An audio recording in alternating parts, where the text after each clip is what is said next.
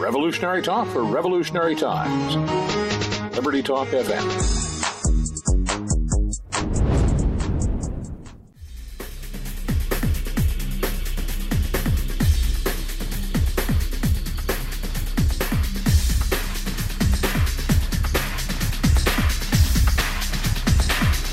Welcome to Medicine on Call, where it's all about living the solutions. I pride myself and the show on being a way to teach people about things that are going on in our society. It's not about emotion. It's about critical thinking. And the social media has become a real third rail in our society. I think it's being used as a weapon, and I think people are really being driven by emotions. And I'm not sure a lot of the things that we're hearing are actually true. The next guest that I have on is somebody that I actually heard on TV. I was watching a show, and I heard him, and I had to stop and turn around and listen because he was speaking with such clarity and on a topic that nobody ever speaks about, which is the power of social media. So I wanted to have Professor Nicholas Giordano come on the show today so that he can give us some insight about something that affects all of us.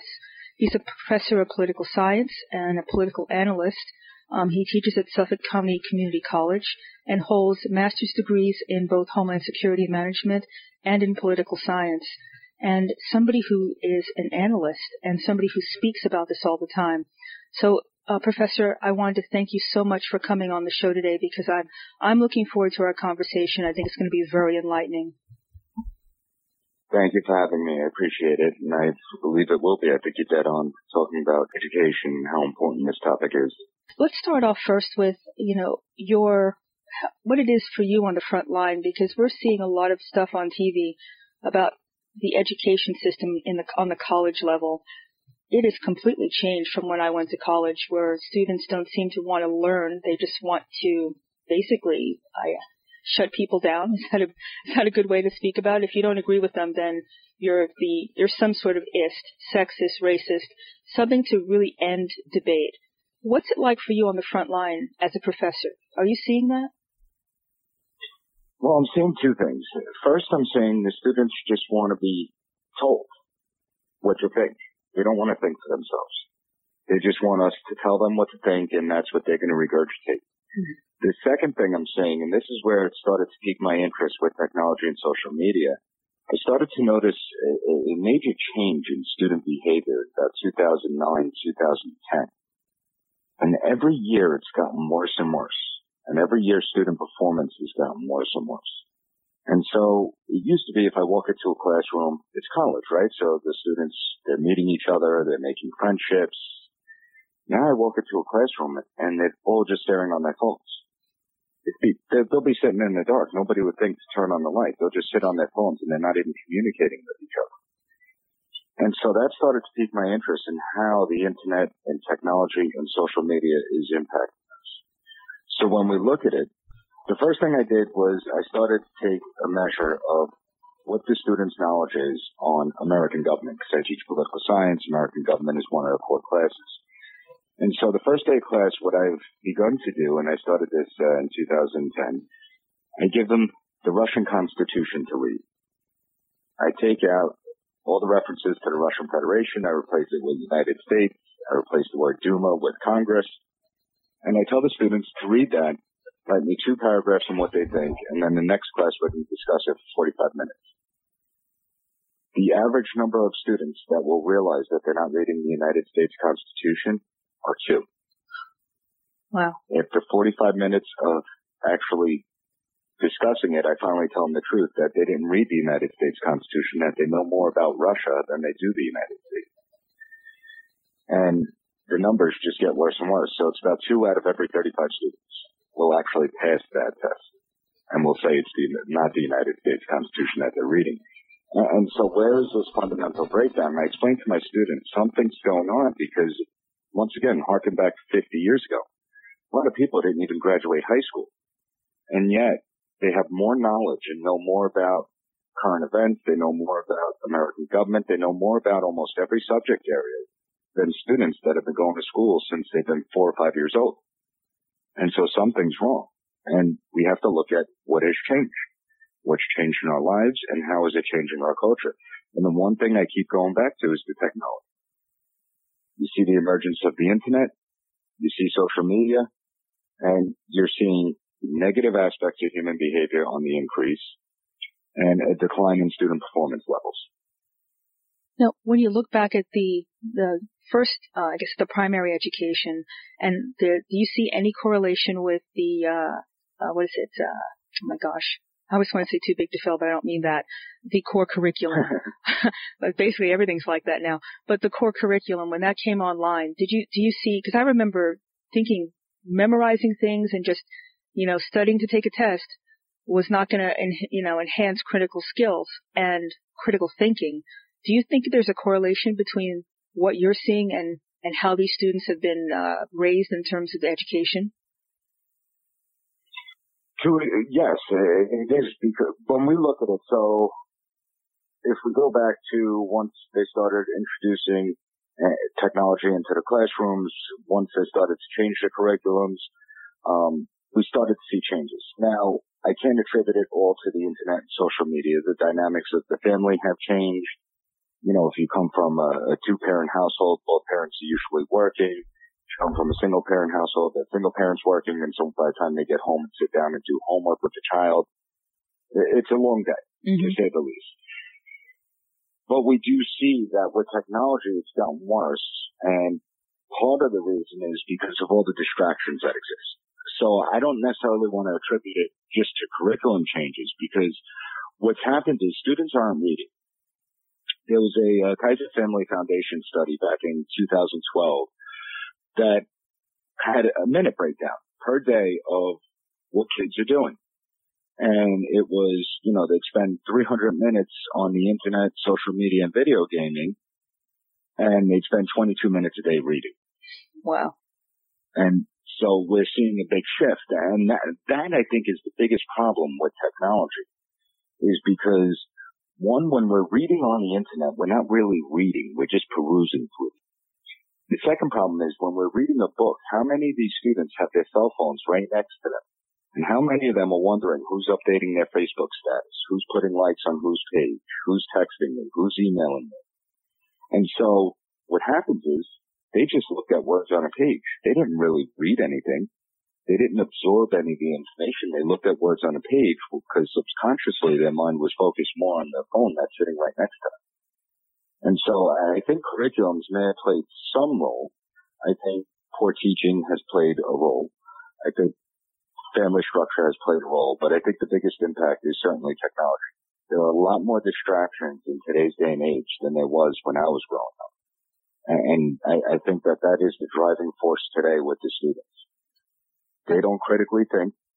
And when they do research something, all they do is take whatever the first three sites that pop up, and that's where they take it. They don't know who's writing it. They don't know if the author is qualified. They just take that information they see, and they think just because it's online that it's true. That's pretty scary. I mean, we would have, back in the day, you would have to research and cite your source and footnote. I mean, this was, we're worried about plagiarism. I have heard of all sorts of stories where people actually get their English papers online, and there's actually a computer program that the professors can look at to see if they actually cheated that way. There's a whole new ball game from Cliff Notes, apparently.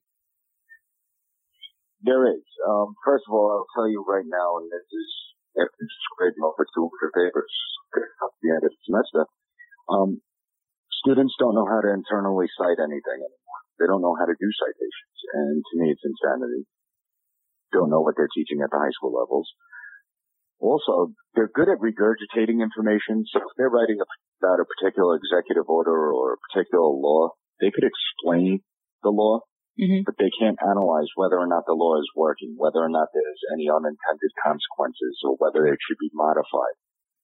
And when you look at plagiarism, we are seeing a major increase in plagiarism. And to be honest, as a professor, you don't really need any software to determine whether a student's plagiarizing. You could tell almost immediately if it's plagiarizing, because I know what the students' writing capabilities are, and it's not just that at community colleges, at colleges all across the country that we're seeing this. And these people are going to graduate and go out into the workforce. I mean, it's kind of frightening, especially as in somebody who employs people. What do you expect, your employees to be like? Are they going to really be able to take on new tasks, multitask, or are they really going to be in a position where they only want to do one thing and that's it? You mentioned a little bit about the distractions. I wonder, in your opinion, the things like ADHD and all these other medical diagnoses and medications that these kids are on, well, they're saying like most of the children are actually diagnosed with some sort of psychiatric condition by the time they get to college, which is actually really concerning that they're on all these meds.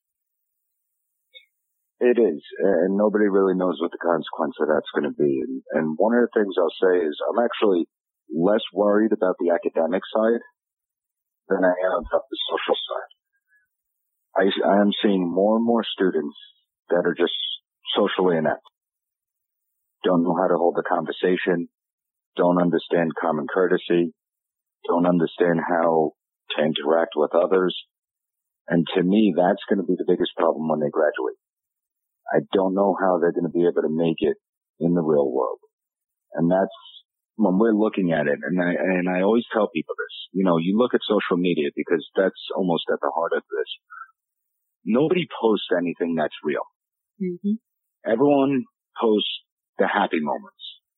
They take 15 pictures and they choose the best one. They take the picture with the family smiling. Everyone's happy in that picture. They're on vacation. And so what happens is when we go online and we go on social media, we look at everyone else's life and we assume it's perfect because we're looking at these pictures. We see it's perfect. We look at the videos that they post. Nobody's posting the video of the 3-year-old that's throwing food on the wall and the 8-year-old that's instigating the 3-year-old and the father screaming in the background, telling his kids to knock it off and cut it out. Nobody posts that online in the real world. And so it's almost as if nothing's real anymore. And these kids, this is the internet age now. We have to recognize that a lot of my students, they were born in 2000. They got, 2006 when the iPhone came out, 2008, Facebook, Twitter going mainstream. And so their whole lives, they've been on this social media. And I think we're seeing the effects. We're seeing the effects of anxiety of more students that are anxious than ever before, more depression. And we have to ask ourselves, is this technology really worth the damage it's causing? And don't get me wrong, ADHD, it existed 50 years ago and it just went undiagnosed. I mean, but those people were able to survive. They had common sense. They understood the street.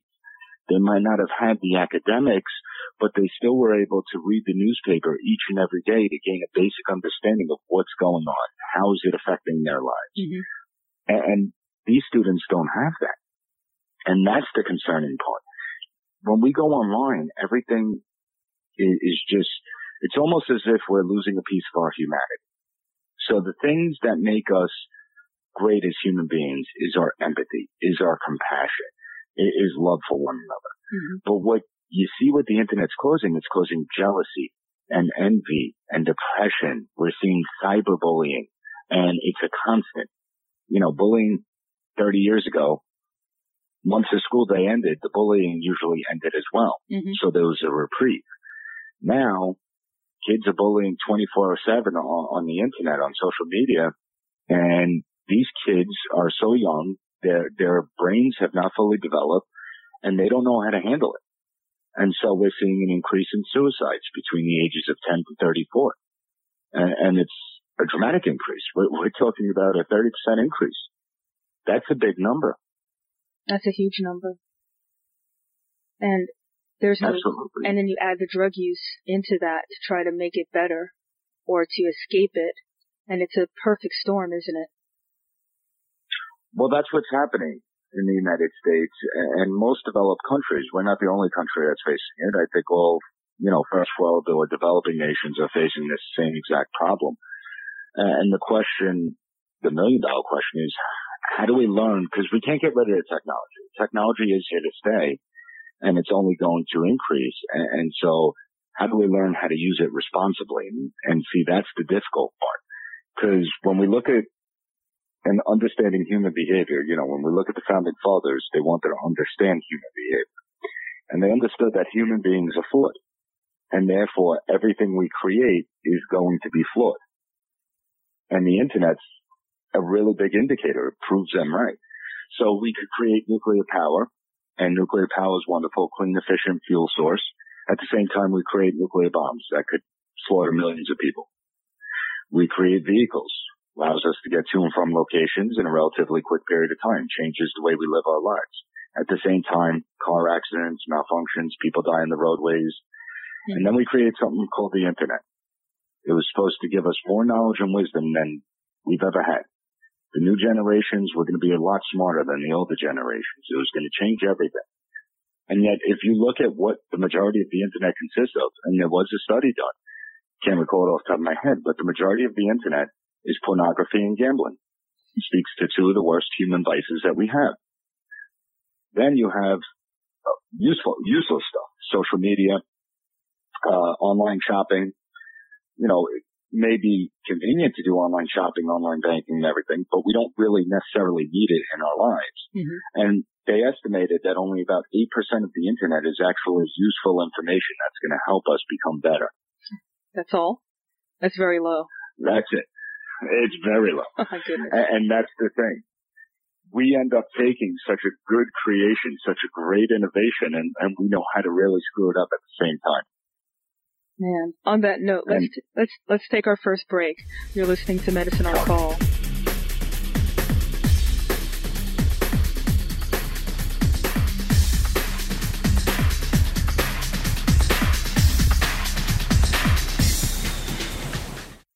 From treatment of sinusitis with balloon dilation to minimally invasive office procedures to correct snoring, Peachtree ENT Center offers state-of-the-art care. We also specialize in price transparency. You'll know the cost of our ENT services before they're rendered, whether you have a high deductible plan or no insurance at all. Make an appointment today to find out why Peachtree ENT Center is where patient care counts. Call 404-591-9100 or visit us at peachtreeentcenter.com. Are you having problems with persistent bad breath, constant throat clearing, hoarseness, a cough that won't go away, a sore throat, or a feeling that something's always stuck in your throat? Why not find out what the problem is so it can be fixed? At Peachtree ENT Center, we believe in taking time to work with our patients as a team to get to the root of the problem. Make an appointment today to see why Peachtree ENT Center is where patient care counts. Call 404-591-9100 or visit us at peachtreeentcenter.com.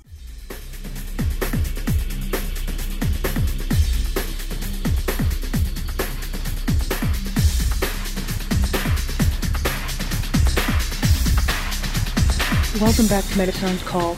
We're speaking with Professor Nicholas Giordano, Professor of Political Science at Suffolk County Community College. And before the break, we were talking about the power of the Internet and the fact that most of it is negative and wasting time, and only about 8%, you said, is actually useful. That's incredible. And people are spending hours upon hours. I don't care if they're the young, the kids, the teens, even adults. I think you're right. This has changed society. We're less civil. It's becoming more totalitarian and authoritarian, in my opinion, because there's no debate. How do we move from that negativity to lack of debate? Where did that step come from? I don't remember it being like that at first. You could be on Facebook, you can be on Patreon, nobody was censoring you. How did we start down that path? Well, in hindsight, it was actually really easy to see this happening. Now, it's easy for me to say now, because what has happened is we only seek out news that agrees with our opinion. Okay, it doesn't matter if you're old, if you're young, it makes no difference. We gravitate to the news sites that basically have the same opinion as we do politically and ideologically. And think about it. If we're constantly being told that our opinions are right, we can't possibly be wrong. So we seek out this information, we build networks around only people that agree with us, and then all of a sudden someone disagrees with us. And now we don't know how to handle that because everyone tells me I'm right, from my social media pages to the news websites I'm going to visit. And these social media companies, they feed you the information that they know you're interested in. So if you're on the left and you like NBC, or if you're on the right, you like Fox, well, they'll put news feeds that, simply agree with your opinion. Mm-hmm. And then all of a sudden someone disagrees with you and they must be wrong because all these internet sites told you that you were right. And so we can't even have a conversation anymore. And it's gotten to the point now where it's not even about conversation. If you disagree with me, well, you're just evil. And that's what we're contending with today. And how do you sit there and have a debate with someone that's evil? How do you negotiate or compromise with someone that's evil? And that's why we see more relationships ending today than we've ever seen before, simply because of political ideology. It used to be that you keep politics out of their family life, mm-hmm. out of their friends. And even when you did speak politics, you were able to respectfully disagree. Those days, as of right now, are gone. And it happened so quickly. When it happened in the last couple of years, it was like a switch went off. And I think maybe it's the way that people are thinking as well. You have one side who thinks that they're righteous and they're dealing with evil people, and there's another side that is believes in civility and being neighborly. And I think that's led to this asymmetric system that we're living in. If people will say, well, I just won't say anything because I don't want to offend anybody or stick my neck out, that actually emboldens the other side, doesn't it? It does. And also, when you start marginalizing people, they're going to tend to be more quiet. They're not going to speak out. They're not going to speak up. And, one of the things in the 2016 election that really astonished me. So, when Senator Marco Rubio started engaging with President Trump, and he was holding a campaign rally, and someone was holding up a sign that said, "My boyfriend supported Trump, now I'm single." And Marco Rubio pointed it out, and he said, "Good for her." And I'm like, wait, so she ended a relationship simply because of who her boyfriend supported? That speaks more about her and her character than it does him. And that's part of the problem. We sit there and all we're going to do is name call. And that is the way to shut down debate. So if you say something that I disagree with, I'll find one of is to send you, as you said earlier, racist, misogynist, sexist. We'll find an is to put to it.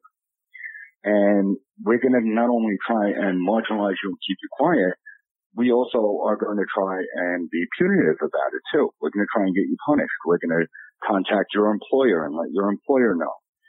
And we're going to see if we can get you fired. And that's led to what we see today in our political system. One of the things we have to look at is this country was built on the Great Compromise, the Connecticut Plan. The whole point of the system is that nothing gets done unless you compromise. You're never going to get your way 100%. And we've now created an environment where people actually have a real fear of saying their true opinions because they don't want to be ostracized for those opinions. Let's take a small break and come back and revisit that, because I think it's really key. Where do you draw the line of sticking your neck out or not? And let's just talk about that when we come back. You're listening to Medicine on Call.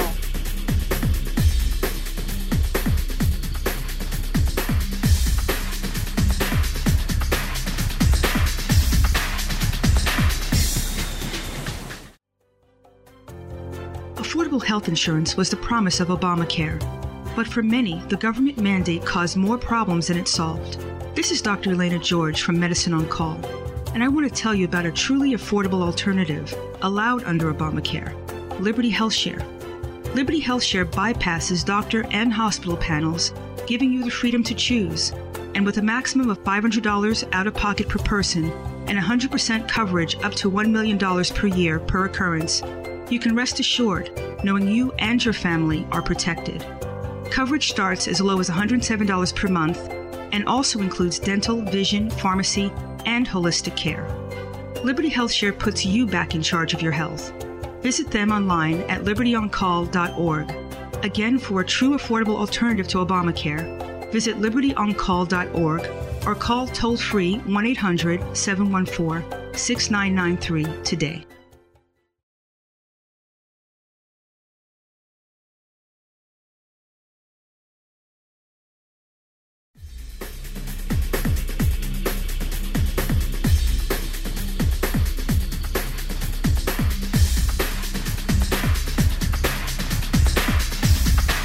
Welcome back to Medicine on Call.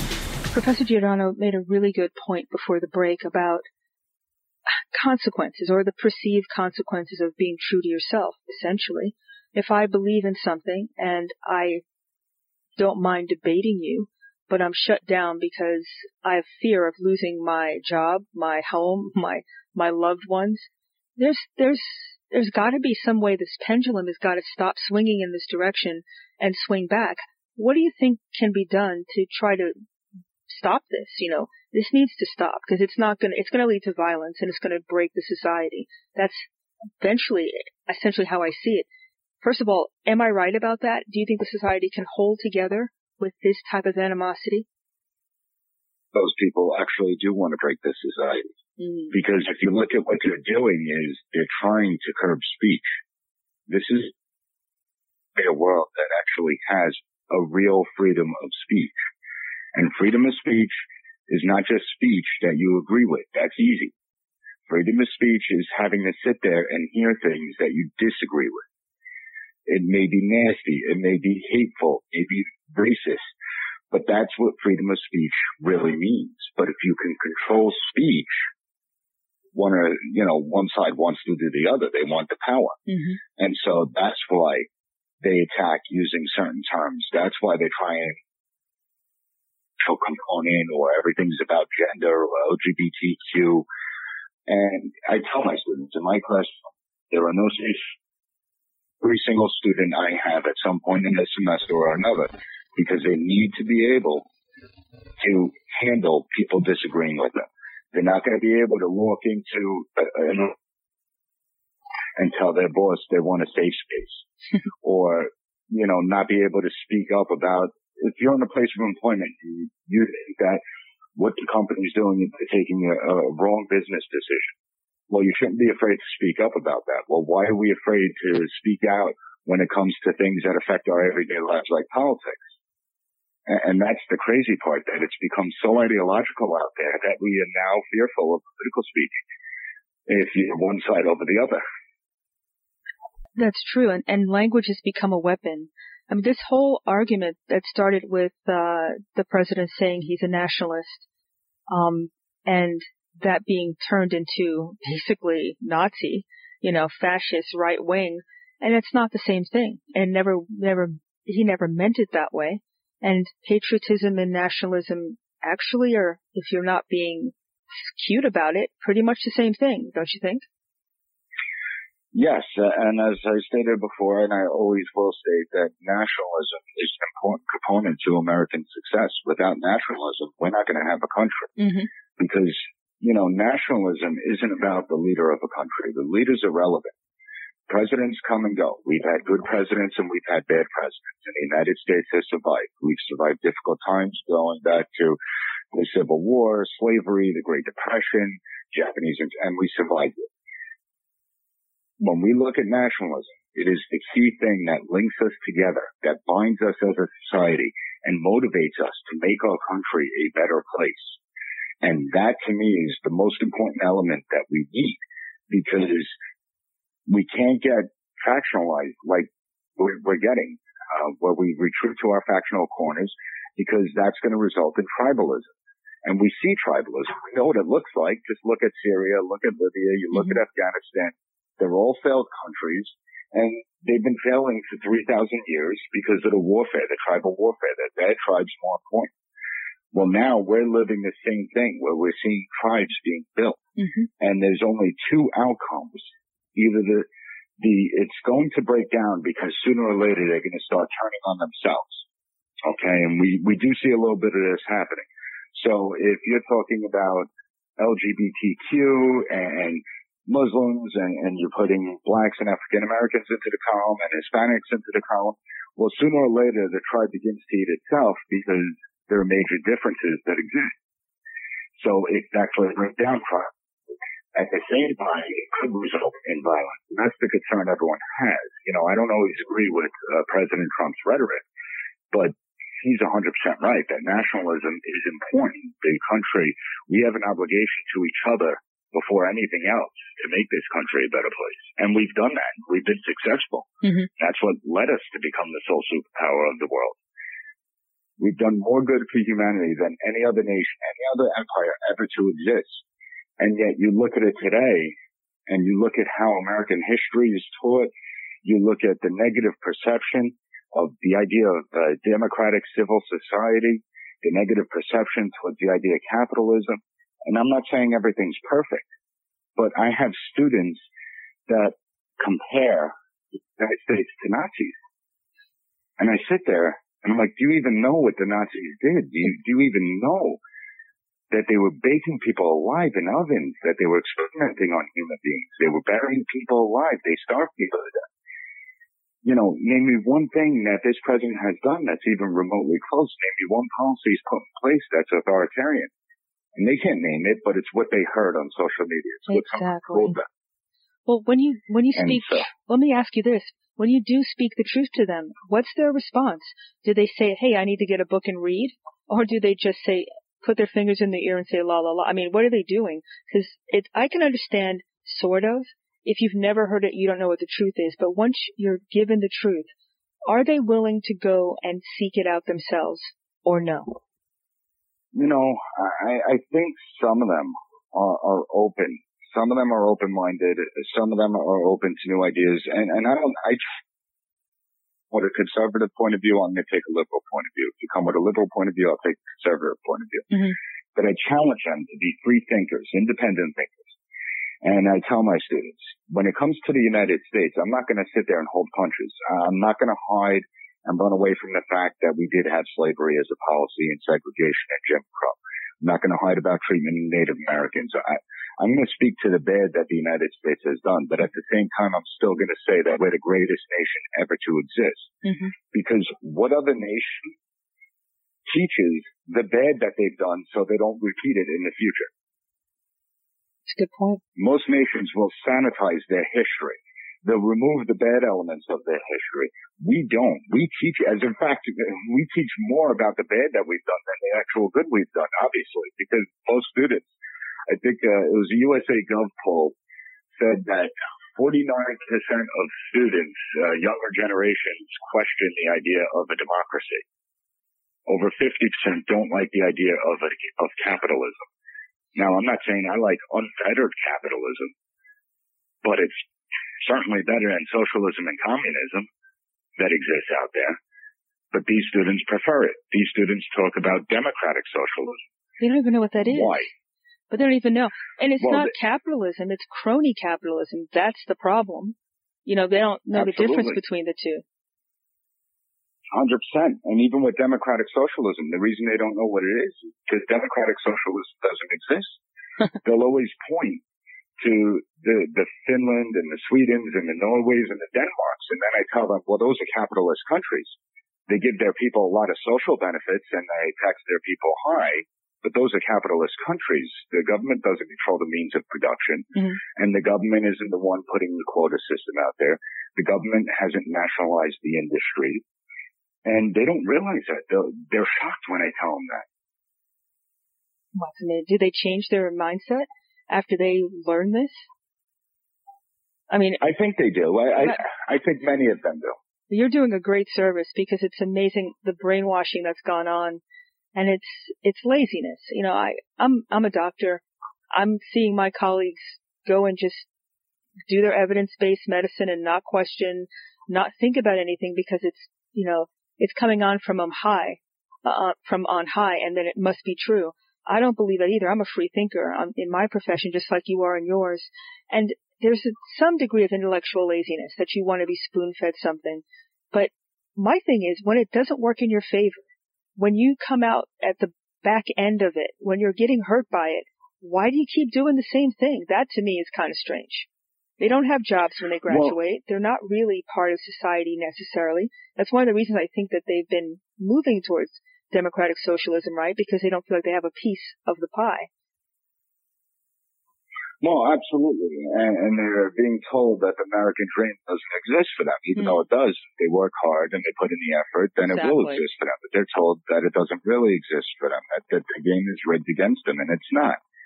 The game will be rigged against us when we allow the current behavior of human beings in the United States, the citizens of the United States, as well as the government, to keep doing what it's doing. right now there's a lot of people out there that don't mind the wrongdoings of the FBI, of the Justice Department in investigating Trump simply because they hate President Trump. Mm-hmm. And I remind my students, once again, I don't care how they feel about President Trump, whether they like President Trump or whether they don't. But my biggest fear is when a bureaucracy becomes so ideological and they do this to one candidate and one president, they will do it again. And so if my students don't know the basic structure of government, why it was set up the way it does, what the institution served as, they sit there and they say, give government more power, give the bureaucracy more power.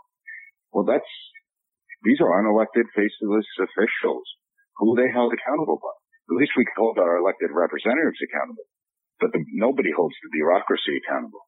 And if you talk to these students, they're willing to give government more and more power. And it's because they failed to open a book. They've never read the Constitution. They've never read up on our history. Mm-hmm. And at some point, think about it logically. If you don't know about the country you're from, why would you fight and die for this country? Why would you sacrifice for this country if you don't really even know it? And that's why I say that, we've become strangers that just live amongst each other. We're not parts of communities anymore. We're just a bunch of strangers in this day and age. That's a tragedy. Because, you're right. Whatever the glue is that holds us together, being an American, having the same ideal of what makes you American is the key. And that's really being decimated, I think, from a legal standpoint as well as social. We're having to, let's just say the female circumcision is a perfect example of it. That's a completely foreign concept to the American identity. And it was now, from a judicial standpoint, sanctioned. That is strange. It wouldn't be allowed in our country at any other point, but now we're seeing movement away from some standard norms that we all should live by. And I think if I move into a country, I want to adopt those norms, not make it my own. That's my mentality. I want to speak the language. I want to adopt what makes that country what makes it sovereign. That doesn't seem to go on here anymore. Well, no, because we've been told that we have to respect all the other cultures out there, that every culture is great. And while I'm not smashing cultures out there, all countries are great. We have to recognize that there's nothing wrong with saying that America is better than certain places. Mm-hmm. America is better than Saudi Arabia. We don't throw homosexuals off rooftops. We don't say that women need to have 13 witnesses after they're raped. We don't slaughter and torture journalists in a consulate. We could say we're better than China because we don't torture our pets. We don't beat our pets for hours on end just because it may give us good fortune. And the longer they survive, the better fortune we have. We're better than Russia because we could speak out against government and not have a fear of being thrown in prison. When people say that we have to respect other cultures, no, other cultures, when they come to the United States, they're supposed to go into a melting pot and they keep parts of their culture, but they adopt the American tradition, the American values, the tenets of the American creed as part of their new traditions. But that's the day and age that we live in, where we want to keep on breaking it down into factions and identity politics. And listen, you see polls every single election year. White people want to vote this way, black people want to vote this way, Hispanics vote this way, Muslims vote this way, single moms vote this way, married moms vote that way, NASCAR dads, soccer moms. We break us down on every little thing. And the reality is, if I'm black, if I'm white, if I'm Hispanic, if I'm a Muslim or Jew or Christian, well, at the end of the day, aren't we pretty much the same? Mm-hmm. Aren't we looking at our careers? Aren't we looking at our families, building relationships, maybe having children, maybe not? Don't all human beings, once you shed most of the ideology that exists, aren't we pretty similar to each other? But now we're going to sit there and identify on every different subgroup, and we're going to assume that everyone's the same. I think I agree, and I think we're taking it one step further because we're supposed to, as a group, think a certain way. It's used as a battering ram or some sort of punishment if you think outside the box. You're a traitor to your race, your sex. And that's another way that they use as ammunition to keep people in line. And on that note, let's take our last break. You're listening to Medicine on Call.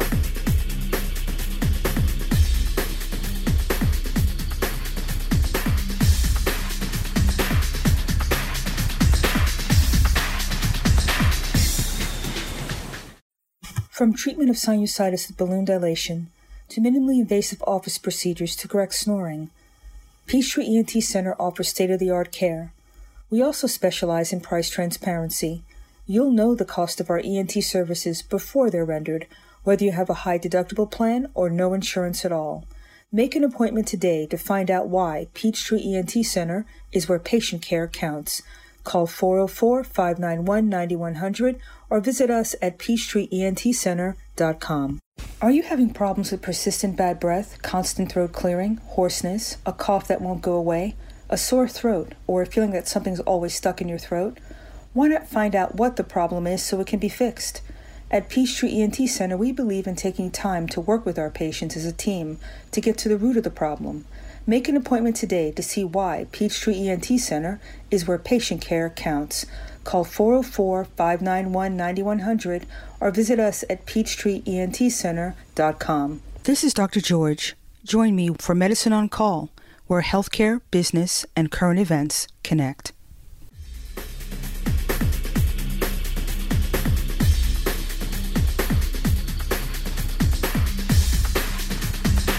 Welcome back to Medicine on Call.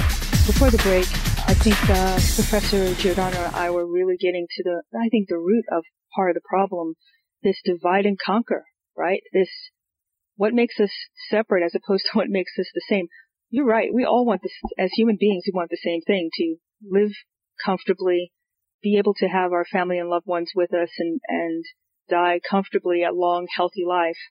And not hurt people. You know, nobody gets up, I hope, in the morning to decide who am I going to screw over today. People don't think that way in general. But I think the society is trying to ferment that. You know, if I have something, I took it from you. And the white men are really under siege right now. And I wonder, actually you're on the front line of this. When you're in your classrooms, are the white students feeling guilt of some sort? I mean, I don't understand why, but is that also happening? Because it seems to me that it's open season to make people feel bad about themselves.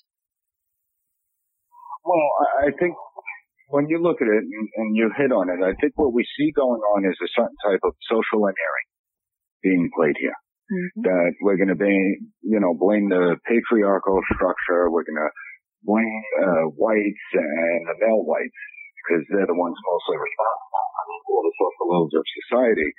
And I think that those types of people that think like that, I think they actually missed the point. And I think it actually hurts them more.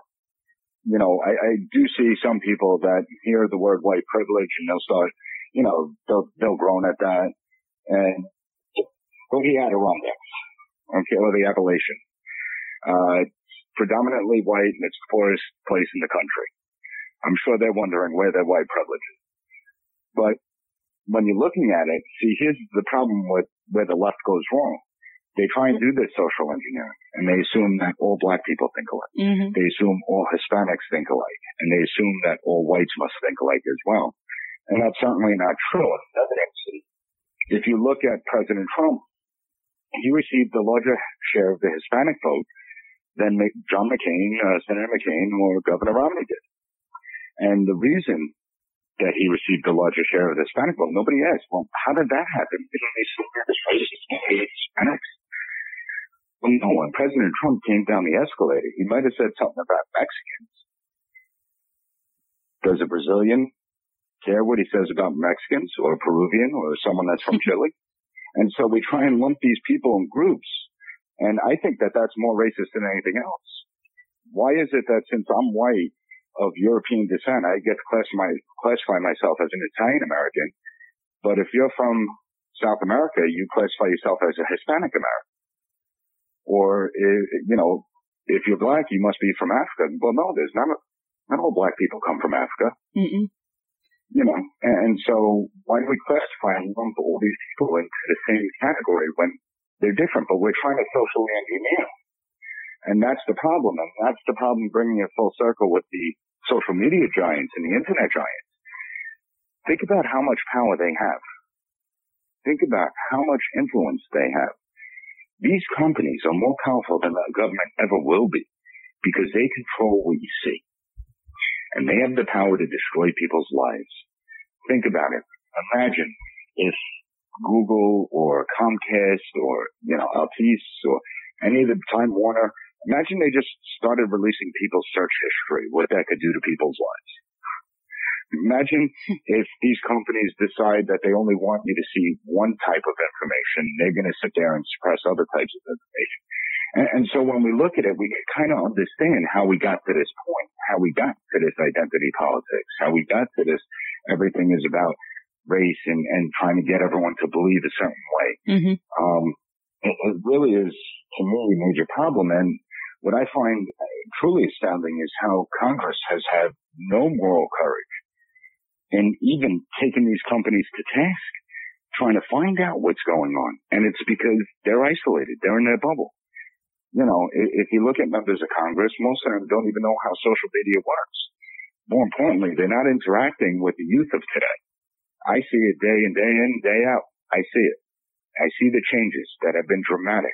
I'm sure as a doctor, you've seen the changes that of people coming into the office and how they've changed dramatically and how our culture has changed dramatically. What do you think we can do to, you're doing everything, you're doing a great job at reversing it, but you're really on the front line. What can we do as individuals out there? Do we turn off social media? Do we start posting? How can we change this tide and change this paradigm shift back? That's a really hard question to answer. A really hard question. I think that, first of all, I think that one of the most important things that needs to be done is from a very early age. And I'm talking about kindergarten to first grade. I think that all children's electronics must be just completely banned. Okay, so I gave an iPad to my 8-year-old son. I took it away from him. Got rid of it. Just because I didn't like the way he turned into a zombie. And I just did not like that.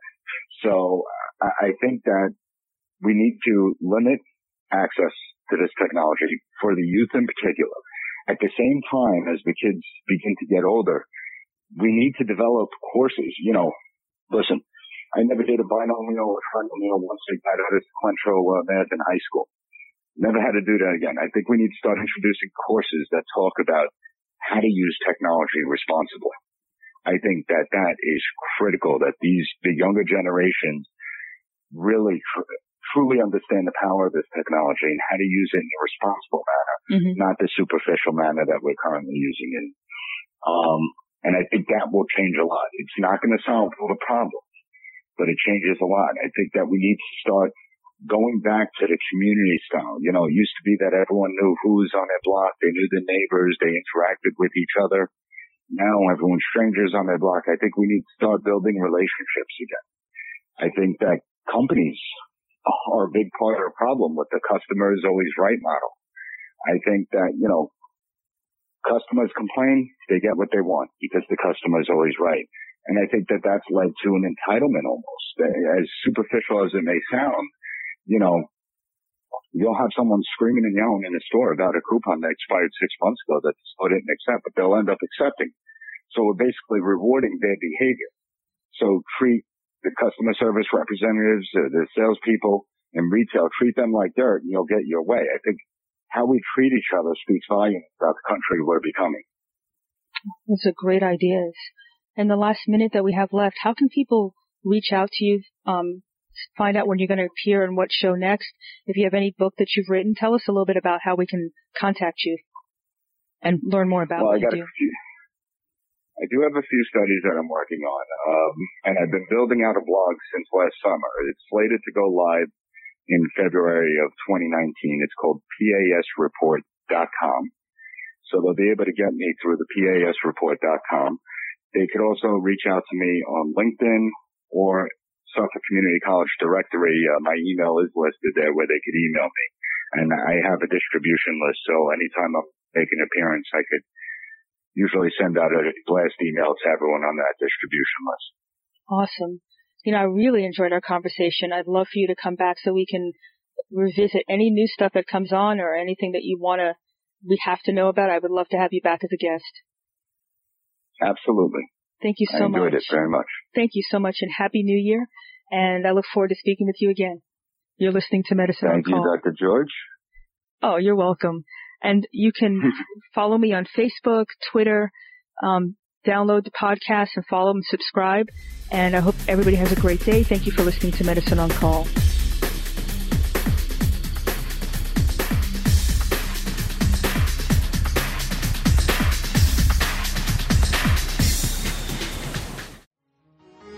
Revolutionary talk for revolutionary times. Liberty Talk FM.